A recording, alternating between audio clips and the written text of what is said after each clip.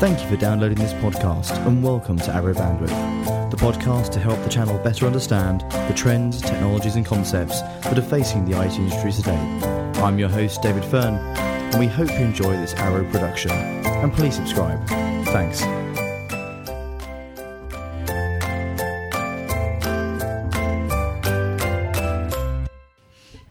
Hi and welcome to another episode of Arrow Bandwidth. I'm, as always, joined by my co-host Rich Holmes. Hello, hey, everyone. How you been? I'm all right.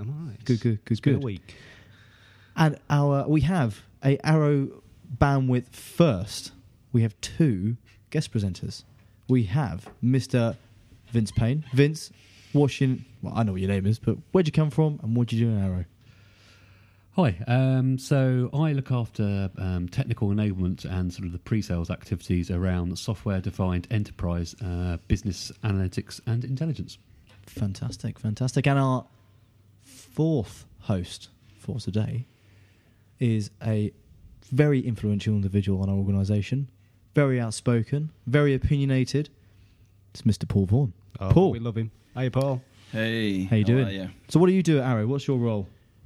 Other than tell people about how great the All Blacks are. Yeah, you'd never guess from his accent. Yeah, that's true. So I'm called the Workforce Transformation Lead. And what that means is I'm the guy that goes out to the partner community and explains to them why they need to think about this new software-defined world, how they can position their products and services to take that to a marketplace that are crying out for that type of solution sets. Awesome. So, if you hadn't already guessed, this podcast is about software-defined, and specifically the software-defined data center. And we've termed or entitled this podcast, Why Bother Reinventing the Wheel? Because fundamentally, software-defined is reinventing that data center from a very north-south, if you're a techie, or a very sort of physical data center using appliances, firewalls, and switches and things like that, and storage arrays, into a software-defined software stack to essentially replace that top of rack. So, the question I'm going to pose to my fellow presenters is, with SDDC seeming to offer unparalleled infrastructure flexibility, allowing a business to adapt and flex to whatever the industry throws at it, why hasn't everyone jumped on the bandwagon? So, the way I want to answer this, I want to start off by just putting a bit of meat around exactly what SDDC is. So, for that, I'm going to pass you over to Vince. Vince, as you head up the technical team for our SDDC and just general software-defined division, what is software-defined? Thank you, David. I guess software-defined is all around us. You know, digital transformation, the way we interact with the outside world, whether it be on a computer or consuming or consumption of technology of some sort. You know, I think we all, without even thinking about it, really consume and have changed how we interact with technology. Some of the big names you'll be very aware of, the likes of Netflix, etc., of how we would, simply go out and consume some kind of film is very different from what we used to do. And you can see how that business has grown from strength to strength. And I guess all businesses and whatever vertical they may well be in are having to change, and if they don't, they probably will get left behind, as Blockbuster did. Yeah. So I think moving forward, we will see software-defined grow across our customers' enterprises, because to remain at the front of their game and remain agile and as leaders in their field, they very much need to utilise this area really. Personally, I see it as a very exciting thing. I think it's digital transformation as a whole is absolutely changing. How we interact, how businesses work, how we, as I say, consume technology. The kind of the building blocks of SDDC, which really was virtualization. We started off with compute, we moved into storage, and now sort of the last part of networking and cloud integration, and those technologies that help us kind of glue all these different elements together mean that we can be very different. and I think that you've seen it. I've seen it. Yeah, know. absolutely. You know, we've seen an entire portfolio of products, and I think there's a very interesting sort of trend growing today where if you're a vendor that doesn't have a software-defined offering, you are being left behind. So if we start from the very sort of top level, you know, we sort of stop the consumerization or the sort of actually what the end users are consuming from a vendor perspective, the guys who are essentially leading the charge. If you do not have something that is software-defined, a software-defined version of your physical appliance, I genuinely think you're going to get left behind. And we're seeing this more and more and more. The biggest vendors in the world, be they storage, be they security, be they analytics, every single person is saying that. My personal opinion. But what's driving that move to software defined? You know, are we just creating something so that we've got the next thing to sell, or Good question. It is a loaded question as well. It's we don't, certainly in our line of business, you know, we don't deal with very many big media streaming organisations. So how can software defined impact our partners and their end users? Well, it's as Vince said, the problem with software defined, if you listen to resellers, or when we speak to resellers, they say, well, what you talking about software defined? Is that something that the vendors have cooked up this year? We have to sell it again. Password bingo. But it isn't that way. It's us as consumers. We are the ones driving the software defined world, right? Like Vince said about Netflix. There was a time when I used to enjoy coming home and thinking about, I'm going to go to the Blockbuster and get like 2 or 3 DVDs, and now I couldn't be bothered with that. I want to press my remote and Netflix needs to come. And the irritation is it comes so fast nowadays that I don't have time to make that coffee and get the popcorn anymore, right? Because broadband's so good. So we are the ones causing organizations to think about how agile they can be, how automated they can be to provide services to us. And are these new services, do you think? Or do you think it's they a mix of existing and new? It depends. So sometimes they are these newborn in the cloud stuff, but it's fundamentally doing the same human stuff that we used to do, but just thinking about it differently. So I live in London, and I commute using the tube and the train and the buses, right? And I love doing that because it gets me around where I need to be. There's red bus lane, so of course the buses get primary, primacy over the transport. So I have a Zipcar account, which means that for £6 an hour, I can get to use a car on a weekend if I need to. Most weekends I don't because I'm going into the city centre. The whole point of coming to London is so that I get to see stuff in London. But on those occasions when I want to go, I use a Zipcar, £6 an hour. And by the time I've spent so many X amounts of hours at £6, I don't even come to the full price of just the insurance of what it would cost. So that's what I'm saying. It's people like us, consumers, that are driving that need for the people who provide us with services to be agile. Yep, absolutely. And That's the word, agile. Agility is key. Yeah, and I think as well, as you start to see millennials have an impact in the workplace, that expectation that, I just want to do it. Yeah. I'm not bothered. And not everybody just want to do it. How? I want it now. And I want to do it now. I want it now. And by the way, I want to do it on my iPhone, on my phone. Other phones exist. Right. On my tablet, on my computer. And I want exactly the same experience consistently across the world. Absolutely. Right. So that agility, I think we need to qualify it by saying they want automated agility. That's what we want. So we want it to be automatic. And when you make it automatic, you can't put a human being into the workflow, because human beings get sick and you need to put in processes to make sure that people don't make mistakes and all this stuff, right? But if you can turn it into some sort of software construct where it's just a bunch of commands that can be automated, well, that changes things. And that's where...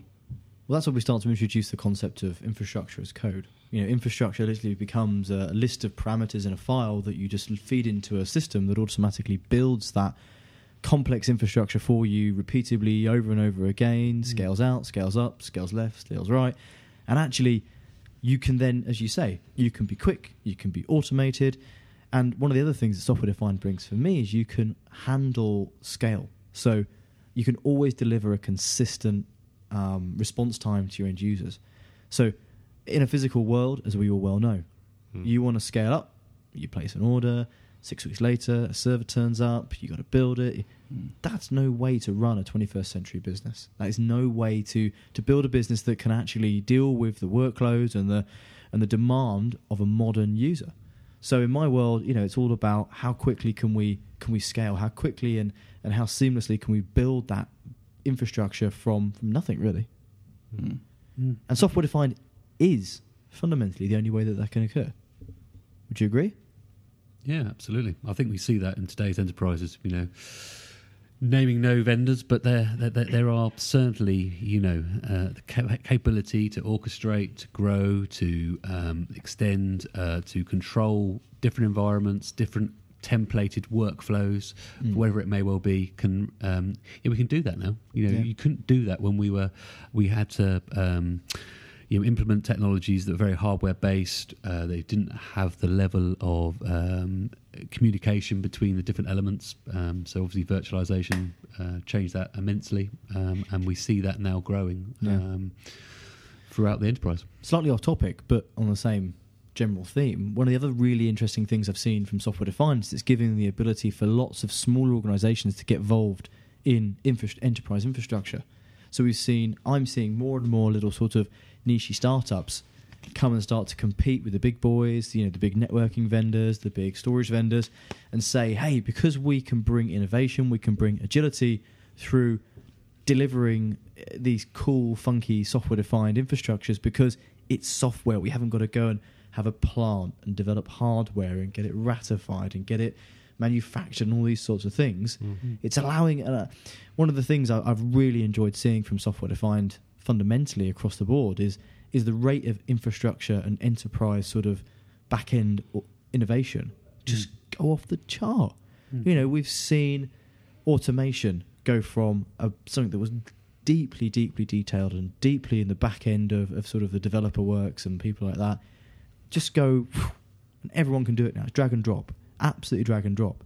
We've seen storage, drag and drop. It's enabling a completely new generation of individual to turn around and a new generation of organisation to really compete and to innovate and to push the bigger guys, the more monolithic organisations who are much more sort of suited to that very slow development cycle and say, come on guys, crack on. I think that's one of the things. I mean, my background's software, so you'd put me near a server, a switch or a router and some storage. It's like, I'd break out in a cold sweat. But you apply that level of control and you start talking, software defined. You start to talk my language. I get that. I think it's not a very good example of what I'm about to say, but it is still an example that one of the things that I think, and I'm certainly not an expert like our illustrious guests here, but one of the things that software defined to me is it as an end organisation, as an enterprise or as an SME, you almost take that siloed approach to your skills base and your IT department away, because you don't entirely move to a team of generalists, but you do not have to have that in-depth, ingrained knowledge and skills and investment and cost in areas like automation. Interestingly, that brings me on to another point. So, the blockers to adopting this type of technology. So, if you think of you're an organisation, you're a tech department, and I'd be fascinated to know your guys' opinion on this. You're a technologist in a department of techies. You are the storage guy. Introducing software-defined storage, or if you're the network guy, you're used to having your big chunky laptop with your serial cable, and you walk around the data center and you plug in and you work at the command line, and you're a fantastic sort of fantastic guy. What threat is posed by software-defined to your job, and how do you deal with that? Because if we look at cloud as a sort of parallel sort of track, I think one of the main reasons cloud has not been adopted as big and as broadly as it could have been is people are worried about it completely disrupting their job. And I think when you bring that sort of into the equation, how do you essentially turn around to people and say it's fine, it's just moving up the value chain, as it were. It's not going to disrupt your job. What do you think? From a work perspective, I suppose it depends on how you view your your own world, your aspirations, etc. So if you've built your career on this notion that if I become this hardware expert for this particular vendor, I'm going to be earning X amount of dollars per annum, and I can progress up a value chain because that's what's been created for me. And then I can build a family, I can get a mortgage, I can have all those aspirational things, and I can put some money away for my kids to go to college and university. If that's your view of your career, then when someone comes along and says, oh, the fact that you can work on a command line interface and do all that really cryptic code thing, that's not going to be an important skill anymore. Yep. Of course, you're going to freak out, won't you? Yeah. So, however, if you see this world evolving and you see that you are the cause of the world evolving, and you can see that someone sitting down and trying to code a command line interface is going to, make it so that you won't get your product and service quickly enough. If you start to internalize you as a consumer into you as a person that works in a business, it's at that point that you start to think, well, maybe if the people who provide me with services must reinvent themselves, shouldn't I potentially reinvent myself as an employee? What does that look like to be a network engineer in the 21st century? Does it mean I need to know CLI of Juno OS or Cisco ICE or whatever? Or does it mean I need to understand how to architect and orchestrate networks? So what do you think the channel can do to help that transition? Because obviously there's trusted advisors in the ecosystem of buying, procuring, implementing, and then on the ongoing management of infrastructure. Because, that I think the sort of holistic dream is brilliant about knowing that you can bring yourself up the value chain, but these guys have made an entire career for many, many years, and they're really, really scared of change. They're really, really scared of the disruption that's going to bring to their world and to their organization.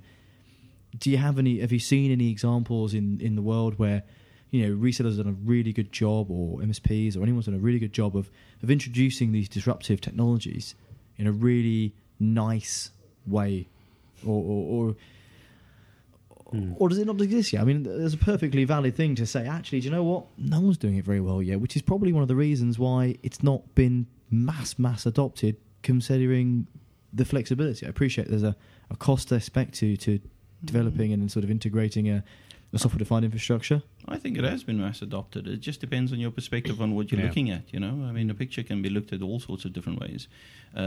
So again, from an Arrow perspective, I say to the resellers, you need to understand what my job looks like, right? My job is to speak to hundreds of your types of organizations.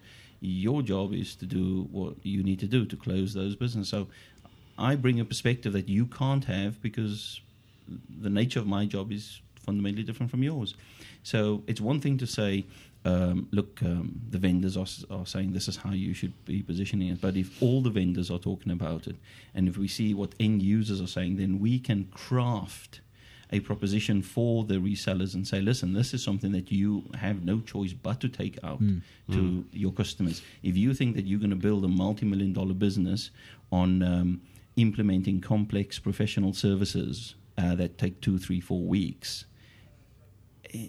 you may well be able to do that. But if another disruptor comes along and says, well, we just built it so that it's easy to deploy and you can just press a few buttons and you can have it in minutes and hours, you stand no chance of...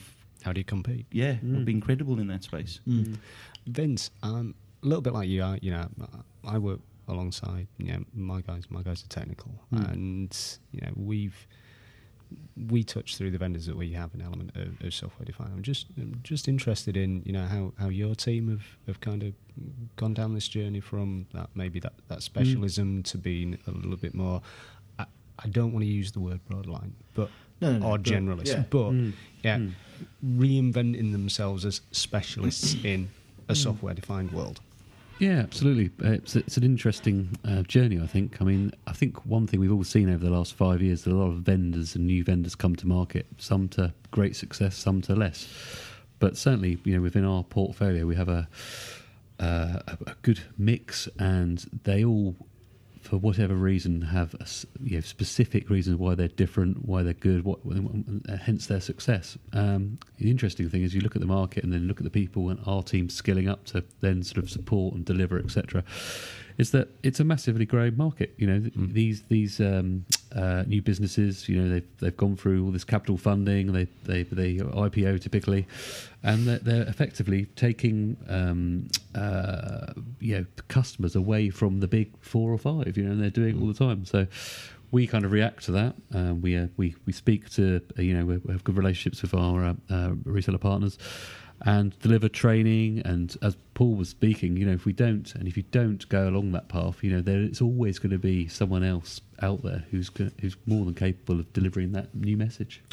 We have to kind of support that. Yeah, so a different type of opportunity. Yeah. It is, absolutely. And those new technologies are quite exciting. They're quite different from one another, and being able to talk about the differences between them, and then enable your partners to then take that step further and close business.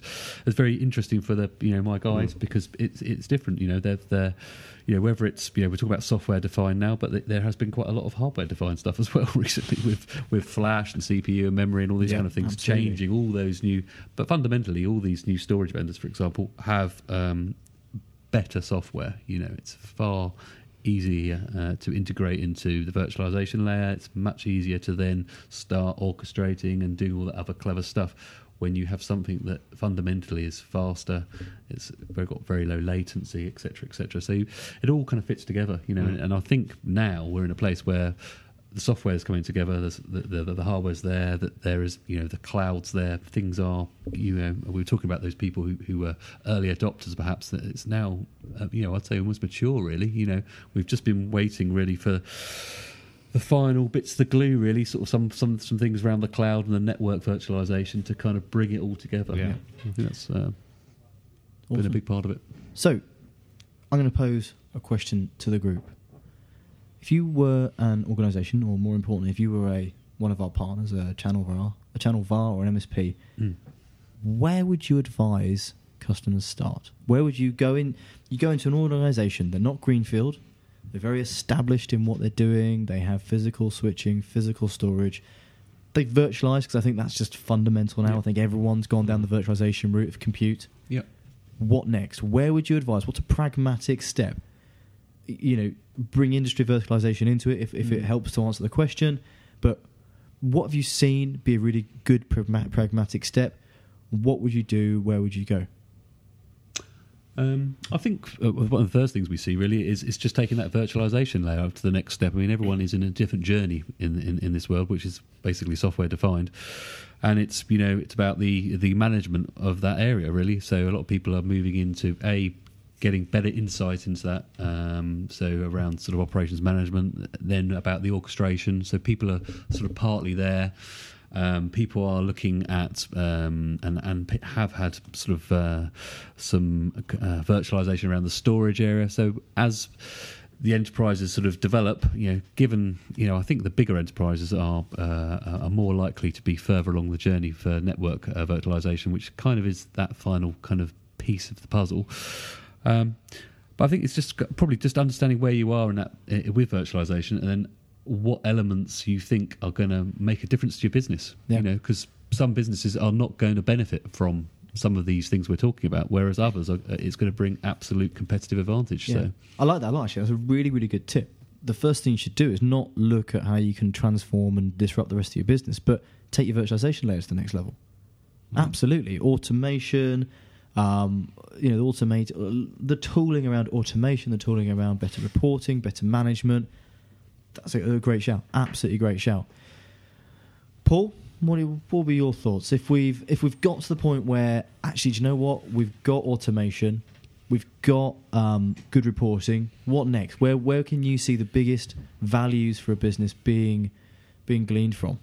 Well, I would encourage resellers to sit down with their customers, different stakeholders in their customer base, and understand what sort of pressures are being applied. Now, if you speak to the finance folks, they might say, listen, we don't get a lot of cash. Everyone wants to go on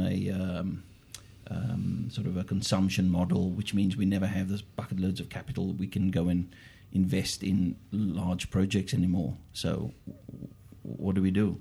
So, of course, using the likes of Arrow Capital Solutions is a good way to introduce things like that to them, saying, well, there are ways to acquire these large infrastructures and still give you the ability to charge on a sort of utility model. So you'd say software-defined finance? Well, yeah, to some extent. But you heard it here first. Yeah, exactly. Yeah.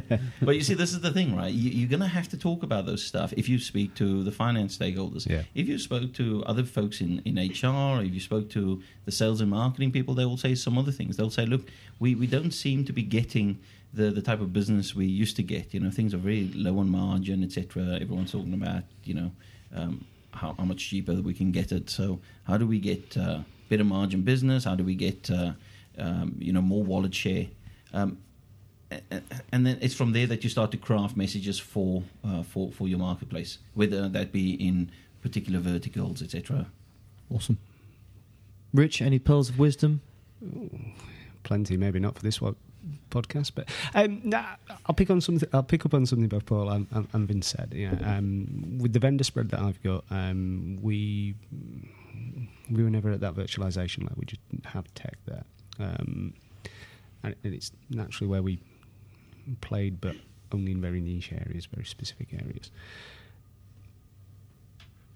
A vendor who shall remain nameless has done a fairly good job of producing a software-defined storage message, and being able to go into some of our traditional hardware VARs and say, right, we kind of want to enable you. This vendor's reinventing themselves as a software and as a cloud vendor, and you know what, we want to help you grow and develop your business.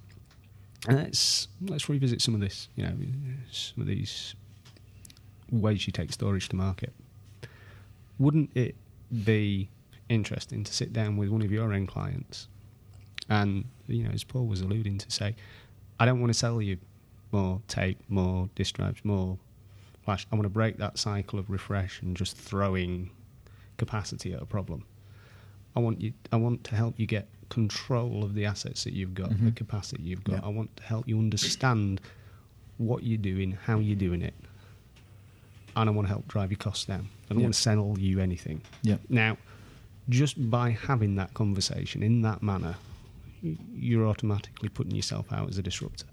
Yeah. You're not really doing anything different about the technology you're using, the skills that you've got, because I guarantee you, the next step from that is, right, we've saved you X.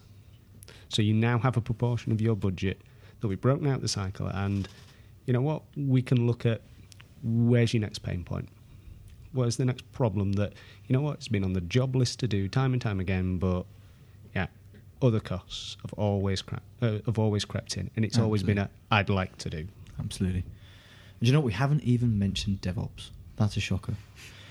Which is one of my personal favourite uses of SDDC. But I suppose to sum up everyone's sort of thoughts, it's about being more intelligent with what you've got, right? It's about being able to implement agility by default rather than agility by crowbar and sledgehammer. And that's, I suppose, one of the most important things in the world today. If we aren't able to be agile, if we aren't able to adapt to changing markets and get that competitive advantage, because, why do we do anything in business? We do it to make money, right? We don't do it to have the newest, shiniest box or the newest, shiniest something or other. And someone gave me a term actually the other day, shiny box syndrome. Shiny box syndrome is the scourge of the IT professional. And, software-defined, in my personal view, takes us away from that, because you stop worrying about the boxes and you start worrying about the tangible sort of assets that the box delivers. One of my biggest bugbears with any IT organisation is their absolute sort of focus and their drive to the box, to that flashing light, to that cable. The problem with that is that the business views infrastructure, security, all these things as intangible assets. They don't contribute to the bottom line. They don't contribute to the business value. Well, 99 times out of 100 they don't. So let's Stop thinking about them. Let the infrastructure manage itself, and let us be more valuable to the business. Agree? Mm. Awesome. Fantastic. Well, on that note, we have just come to the bottom of the hour, and you've wasted another 30 minutes listening to Arrow Bandwidth. Much appreciated. I'd love to thank my guest hosts, Paul and Vince, and my northern buddy, my regular presenter friend, Mr. Richard Holmes. As per usual, your producer has been Hannah Jenny, and I am David Fern. Thank you very much for listening, and we shall see you next week. Thank you very much, and goodbye. Thanks a lot, everyone. Thanks. Bye. Bye.